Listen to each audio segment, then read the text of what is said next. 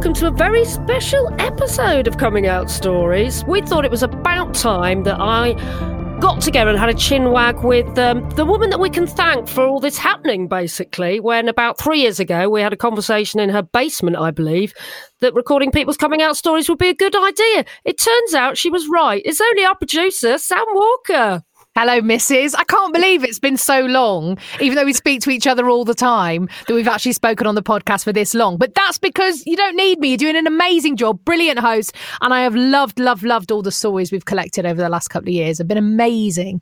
It's been such an incredible experience. And I cannot believe that to begin with, I went, oh, Sam, coming out stories, that's a bit passé, isn't it? That's about a bit sort of 2000s or something, isn't it? Who's going to be interested in other people's coming out stories? How wrong I was. And I tell you what, thank God you suggested it, because I have been on the most amazing journey and collected some of the most amazing stories over the last few years. It's been enlightening, hasn't it?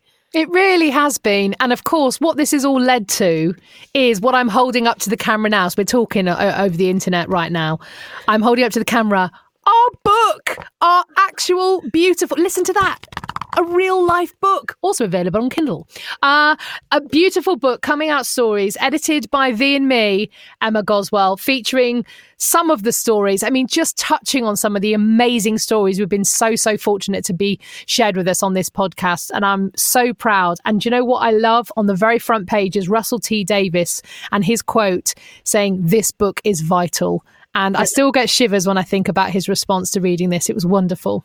When I got that email last summer, I screamed for joy. And the most important bit, actually, that he said, which isn't on the cover, he said this book should be in every school and every home. Yeah. And just to have that said by one of my icons just blew me away. The whole experience has blown me away, really. And the fact that we got approached to do the book, that we've had this opportunity, and hopefully so many people will find out about these incredible people that we've had the chance to interview. So this has led us to this particular podcast, hasn't it? Because our publishers want us to talk a little bit about some of the things that we've experienced over the last few years putting this together. And the first question was, why do we still need to come out in 2021? And my obvious answer to this is, well, we shouldn't have to, should we? You know, and I think I said this in the very, very beginning. In an ideal world, it's as interesting as saying, I've got blue eyes, or I really like capers. You know, it's just part of your personality. And why would anyone else be interested in it? It shouldn't be interesting, right? It shouldn't be a thing. It really shouldn't be a thing. But I think there's a difference between we shouldn't need to do this and, for goodness sake, why is anyone doing this? Because I think there is still the people out there who, when, say, a celebrity comes out and makes a statement about their sexuality or their gender, there are people who go, oh, for goodness sake, stop talking about it, stop ramming it down our throats. And that's a very different reaction. And while those voices still exist, I think there's still the need to come out until it is completely and utterly normalised, which is it should have been from day dot, because guess what? Every people of every gender and all sexualities have been around since day dot. But until we get to that point, I think sharing stories empowers people. It's like anything else. It's like sharing stories of, say, if you're a mother and you've given birth, sharing your birth stories with someone really helps empower you and empower other women. Sharing stories of grief and loss help people going through the same. And I think sharing our stories legitimizes our stories, and it makes our stories powerful. And that's why I think we still need to do it. Absolutely. And it's not something I particularly want to talk about. I think I'd talk about this at the beginning of the book. You know, do I want to talk to my own parents about who I want to have sex with? Never in a million years. You know, it's not the sort of conversation I want to have. But I want that love and I want that acceptance from my family for who I am. You know, and you want that with your friends. You don't, you know, when you're going through discovering your own sexuality or gender identity, it's such a big thing for you. You have to learn how to accept yourself first. And then, of course, you want those people that you love and you respect to accept you for who you are. And you feel that if you're going about stuff and doing things covertly or being, you know, in the closet, as it were, you're not being honest with yourself and you're not being honest with your friends and family. And you want them to know about everything that you're going through, don't you, really? And that's what an honest relationship is about. So at some point you have to say, Mum, Dad, or, you know, cousin, auntie, work colleague, friend, I'm gay or I'm trans or I'm non-binary. You're going to have to say those words at some point and just hope for the best and hope that they go, oh, that's not very interesting. I'm happy for you, but move along. Let's talk about something more interesting instead. But unfortunately, the stakes are still high. And unfortunately, as I've discovered through talking to people, some people get the worst reactions, which is why it is still a big deal to come out, even though it's 2021. We know for a fact that people are still being made homeless when they come out as gay or trans, it still happens. That's in, quote, developed Western countries. Yeah. This is happening in our towns and cities right now. And then if we look at other countries around the world that have perhaps different cultural values and different, have different histories, and there, being gay or trans or non-binary can lead you to be hurt, imprisoned, even killed. So until everybody feels the confidence to know that they can be who they are, where they need to be, with their families, I think these stories can only help. Yeah, absolutely. And people are going to have to keep, speaking up really and saying stuff. And particularly if you're trans, you've got to kind of come out, haven't you? If you want your family or your parents to use a different name, if you want to change pronouns, if you want your pronouns respected, you've got to have those discussions, haven't you? You've got to have those really difficult discussions with people in your family or people closest to you. So you've got to speak up. I did love, however, Oscar, who features in the book. Yeah. He grew up in Trinidad and identifies as transmasculine. And he says, I take the view with my trans identity that unless you're going to get into my pants, I'm really not interested in coming out to you. And I just love that. Yeah, you're right. I don't, it doesn't matter unless I actually want to get intimate with you. I don't need to tell you anything. And exactly. I'm down with that. So that's so true, isn't it? But I mean, Oscar still had to tell his own mother to start calling him a different name, and said, this is really important, especially when we go back to Trinidad. This is a question of safety. If you start calling me by my birth name, you are putting me at danger. I have to come out to you and you have to respect my new name and my new pronouns. Otherwise, it's a dangerous situation. But yeah, fair play to Oscar. But we would love to hear from you. Do get in touch with us on Twitter at Come Out Stories or at Coming Out Stories Pod on Instagram. Tell us your story, your experiences, and we'd love you to feature on the podcast. So the next topic we wanted to talk about was what to do if the reaction you get isn't what you were expecting.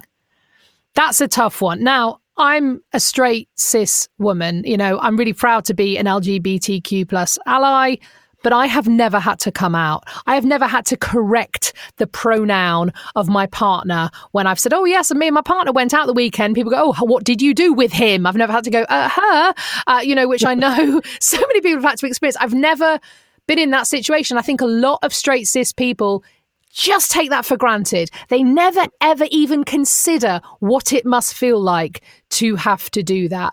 I've got many, many, many friends who have been through the experience of coming out, but it's not something I've experienced personally. You have, of course, Emma, so you can speak to this. Well, it's interesting, isn't it? So, what to do if you get a bad reaction? I think, if I'm honest, every single LGBTQ person that I've spoken to and certainly my own experience, we always expect a bad reaction, which is why we torment ourselves for so long before we generally do it. Okay, it's not the same for everybody, but we generally suffer from poorer levels of mental health than the straight cisgender community because we tie ourselves up in knots worrying about this bad reaction. And, one of the good things about the podcast and the book is that one of my final questions is always, what advice would you give to other people coming out? What advice would you give to yourself when you were younger, maybe? And some of the responses I've had have been really interesting. So, for example, one person said, look, take it with a pinch of salt, that initial reaction you get from your loved ones. Because bear in mind, you've had this long process of tying yourselves in knots and thinking about it. It may be the first time that your mother or father or sibling has thought about the fact that you might be different. They may have never considered it. So the first thing that comes out of their mouth might be based on pure and utter shock or disbelief. They haven't had all of that sort of hindsight and pre-thought. So do not be too upset by the first thing they say. And I think that takes a lot of guts and a lot of understanding to do that, really. And the other thing I would say is, realize and understand that their initial reaction isn't their final reaction. So if you get that bad reaction, I mean, how many people have I spoken to, Sam, where they've had total disasters. People haven't spoken to them. And then sometimes within days, sometimes within weeks, sometimes within months and years, that family have come round and they've become really tight and strong as a result of it. I love Sophie's story, which is in the book, actually. Yes, yeah. And her mum was so upset. She practically threatened to divorce her dad because her dad took it a lot better than she did. Fast forward literally a couple of months, she went to her daughter's graduation, met Sophie's girlfriend, and then a month after that sent her a birthday card with a big rainbow on it saying, I'm sending you this because it reminds me of all the gay rainbows in the gay village and, you know, it's all part of your community. And absolutely fine and stronger than ever, that relationship. I know. So I think that's one of the important things to remember. I think the point you made to start with as well was really powerful. And James Barr, who you'll know, is a radio presenter, a comedian, actor. He's part of the book, and he said in the book, when we come out, we could be changing the script our parents have written for us. Sometimes it's okay to give them some time, and you're right. Sometimes it's kind of, you know, I'm a mother. I've got 2 kids, and you know, I'm not someone who's particularly projected their futures. And I think from day dot, I remember my daughter being about 2.5 and being in the car, and it was announced on the radio that the actor Benedict Cumberbatch had got married, and the first thing she said to me was, "Mummy, has he married a boy or a girl?"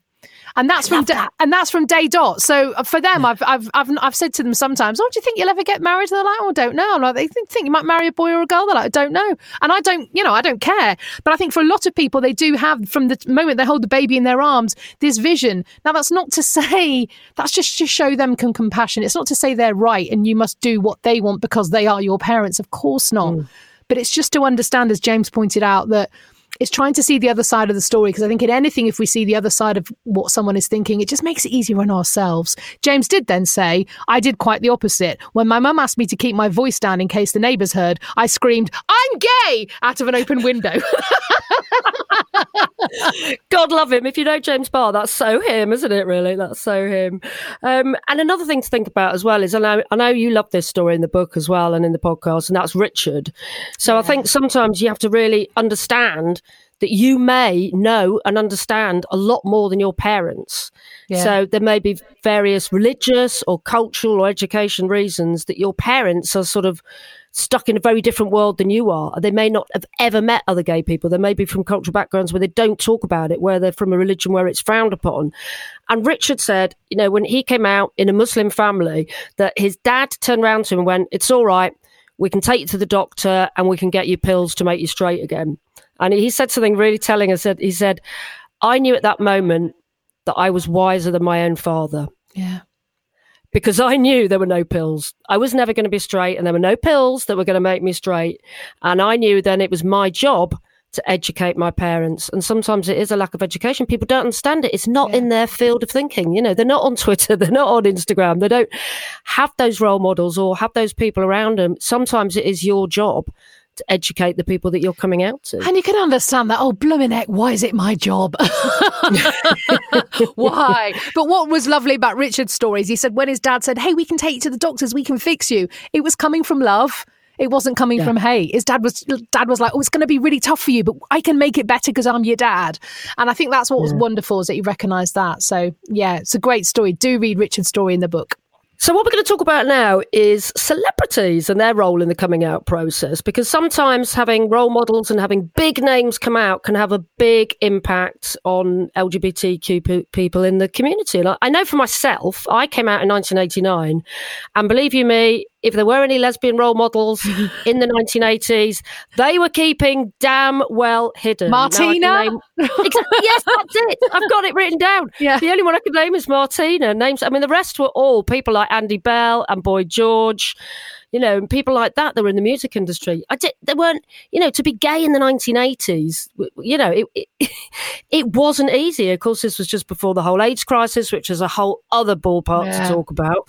But there were no role models. And, you know, I've spoken to so many people who say, you know, actually just having those people there made me go, oh, I'm not the only person in the world then. Because this is the trouble. When you're LGBT and questioning your sexuality or gender identity, you genuinely think that you're the only person in the world that is like that. So the more celebrities come out, the better. I don't know if you heard one of the recent podcasts from Michael Gunning, who's a professional swimmer. Yes. And he only came out because Tom Daley came out. You know, he was so inspired by Tom Daley coming out as bisexual and then gay that he came out himself. So it can be incredibly powerful.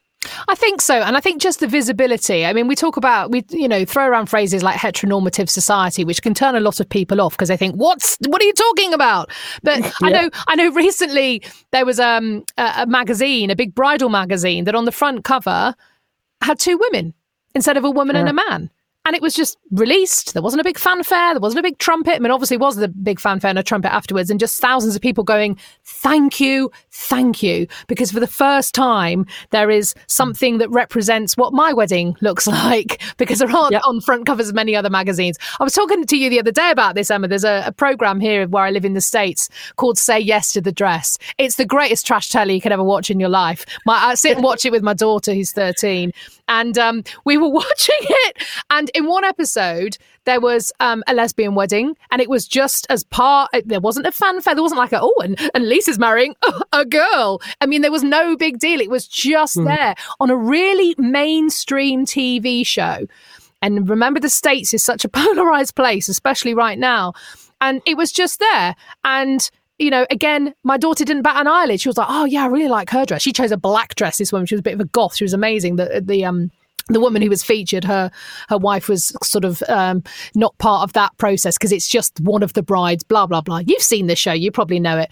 But then on the next episode, there was a trans couple getting married. And again, it wasn't like, we've got a special episode now for special people, which in the past you can totally imagine they might have done and tried to kind of have this tokenistic idea. It wasn't. It was just, here are 2 people who really love each other and they're getting married and one of them's buying a dress. And I loved that. And again, I love the fact that my daughter didn't even bat an eyelid, because for her generation, this is what I'm really hoping. But again, it's not the same all over the world. This isn't an issue, because it shouldn't be an issue. It was just great. She had a lovely dress as well. No, you're right, actually. It's not just celebrities, is it? It's just anybody in the mainstream. It's like when IKEA do an advert for the whole of Europe and it's got, lesbians buying furniture.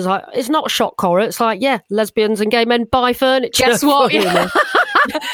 Headline. Headline. But then even that just shows up the hypocrisy and the non-equality in the world, because then you'll see loads of awful comments and complaints about it going, I don't want my child to watch lesbians buying furniture. But, that's going to... Let's not forget when there was a black British family having Christmas dinner on one of the supermarket ads last year, and there were people like, this is ridiculous. And it was like, well, what black people don't eat turkey? What are you talking about? I mean, there is always going to be that vocal minority, and all we can do is bat it away and carry on down the path, because they will slowly die out. They will, yes, fingers crossed. But I think some celebrities that have come out have been really instrumental and really important, and I'm thinking of Sam Smith in particular. Yeah.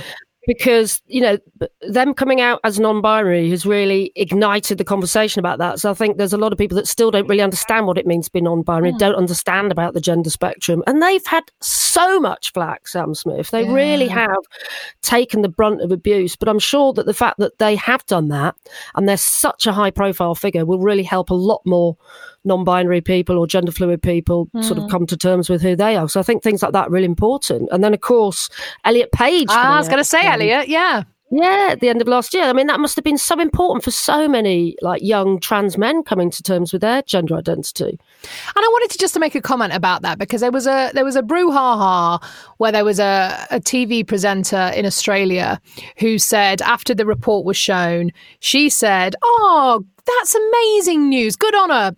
Him, them. Sorry." And she made a genuine mistake. And guess what?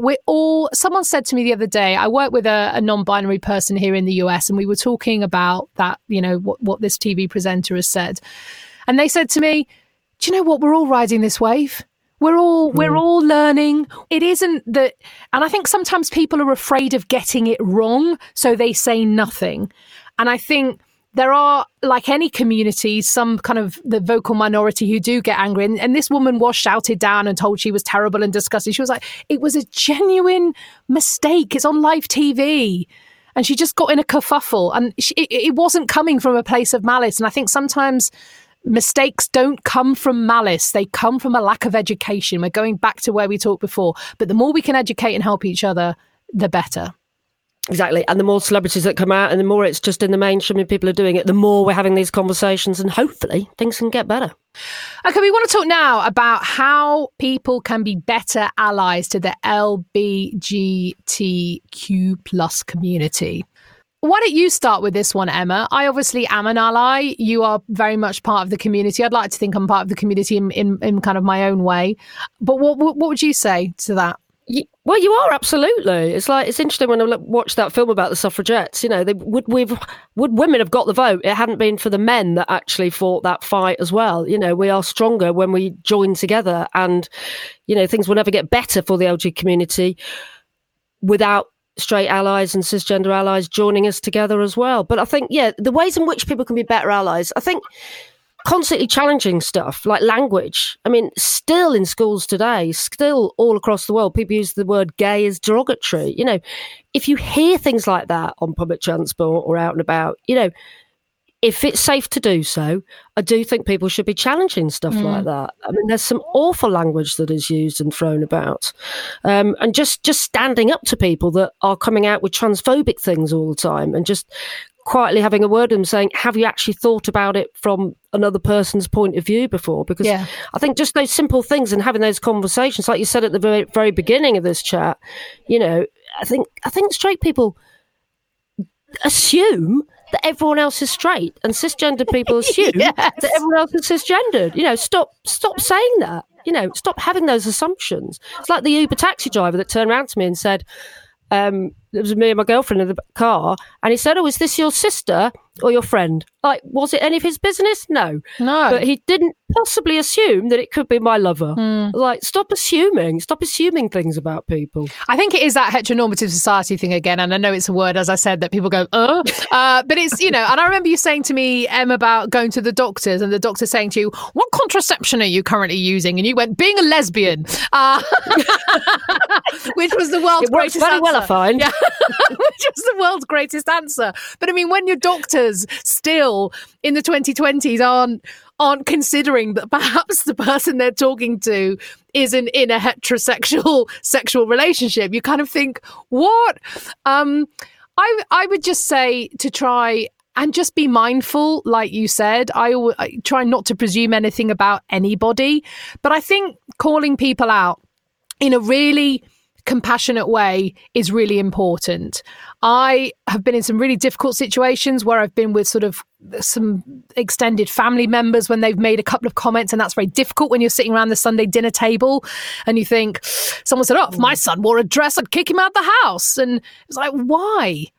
And I did start that conversation and go, what does it matter what he's wearing? Because it's just a bit of cloth. Does it, everyone dresses up. We were talking about, toddlers here.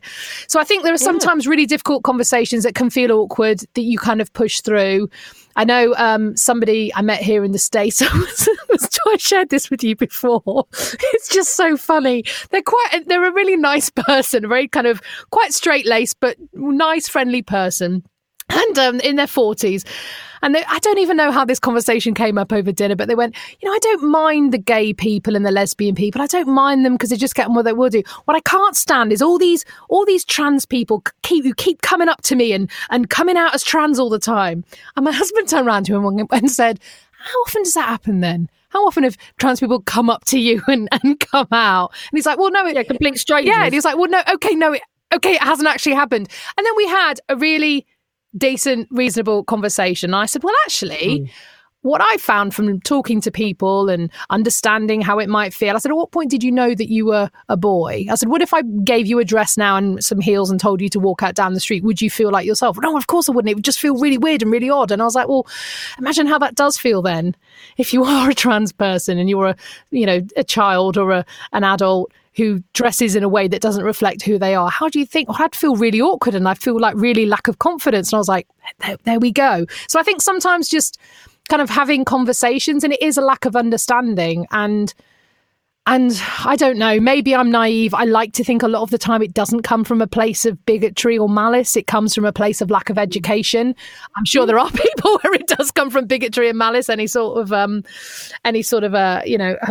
But, again, I'm holding up and waving our little book. I'm sending this to a bunch of people I know who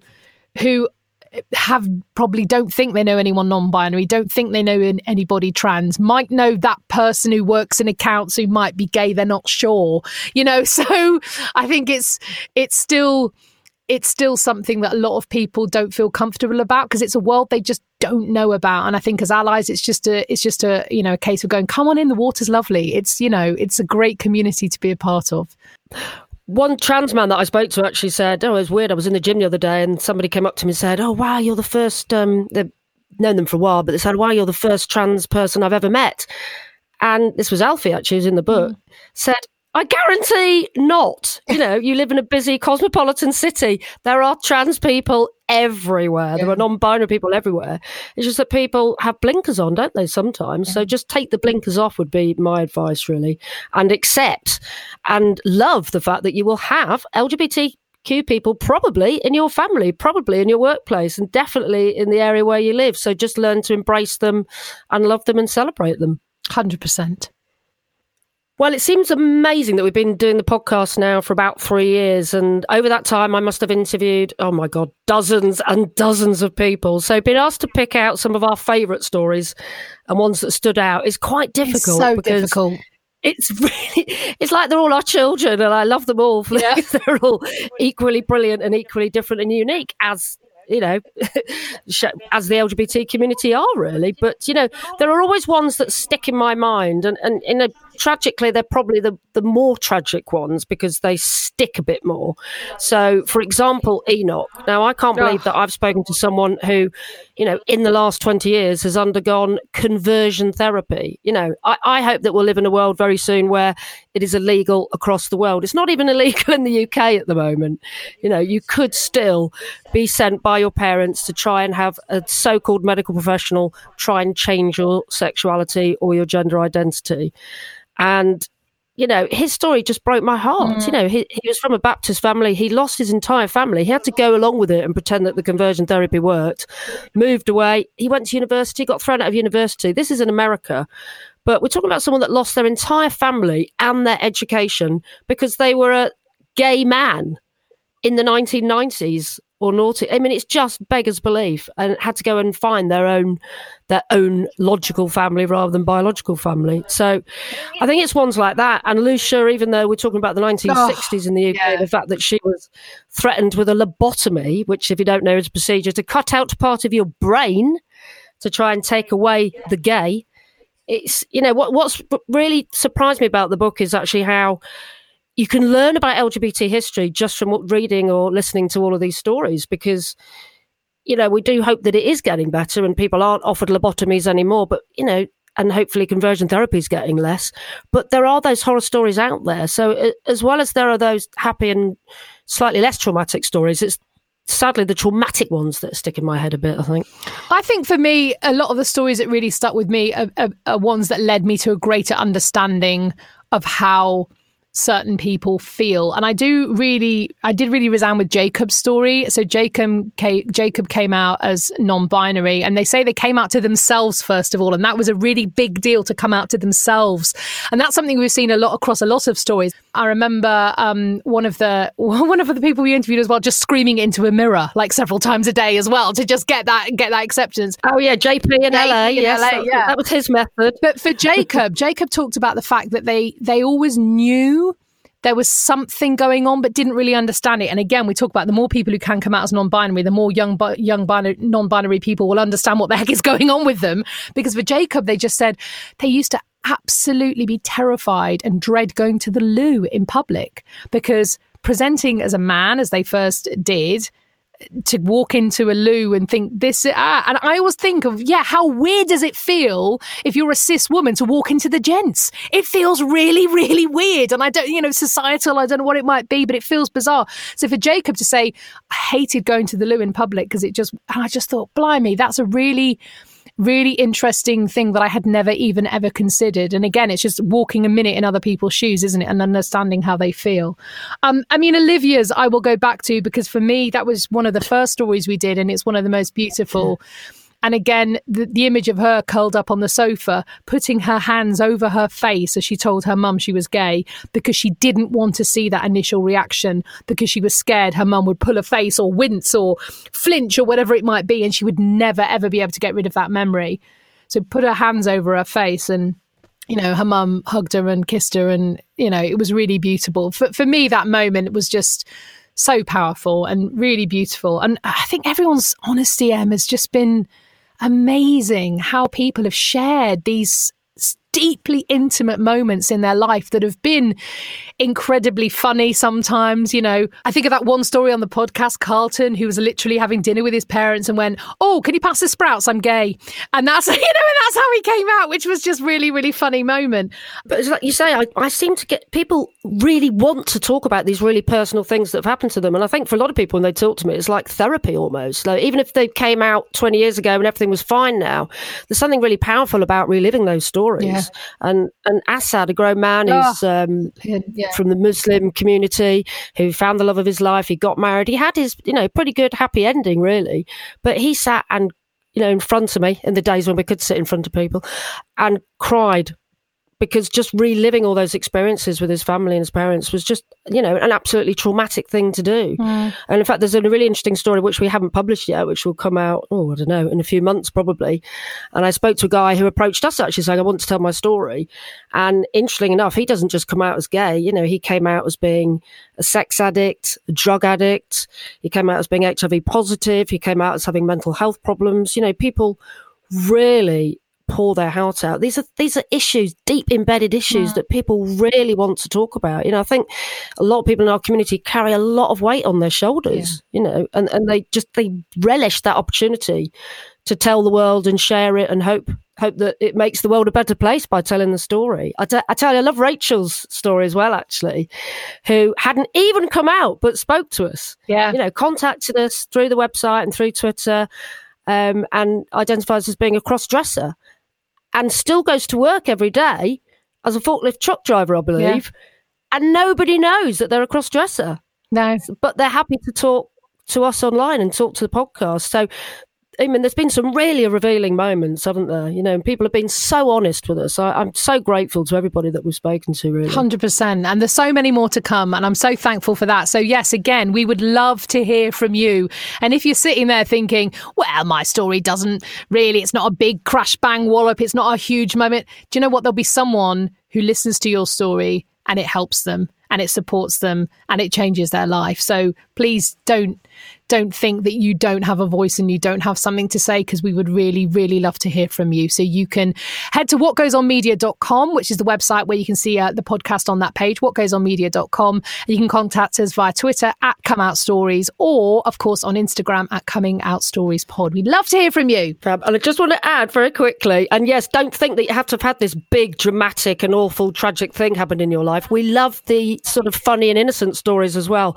I particularly love Lucia, who said that she tried to tell her mum, "Oh, by the way, I'm going on a date with a woman," and she responded by saying, "Oh, have you seen B&M? I've got a discount on flapjacks." You know, we love those stories as well. You know, so if you think your story isn't big enough or impressive enough, we disagree. We love everybody's stories.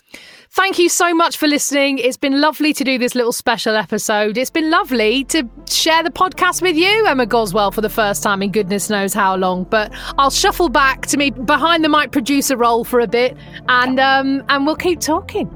No, I think we should do more of these. I love having you on the podcast as well. And thank you for coming out with the original idea. And I'm glad I bloody listened to you in the end. Well, now look at us, our little book. You can, of course, pre-order the book. Yes, so you can pre-order at Amazon or Waterstones or Blackwell's, or a good tip is actually to go to ukbookshop.org if you want to support the independents as well. Fabulous. All those places you can get your mitts on the book, Coming Out Stories. It's a beautiful cover, blue cover with a rainbow coming out from Coming Out Stories. It's also the little thumbnail for our podcast, so you'll be able to recognise it when you see it on the book as well. I mean, they do say don't judge a book by its cover, but ours is very sexy. Absolutely.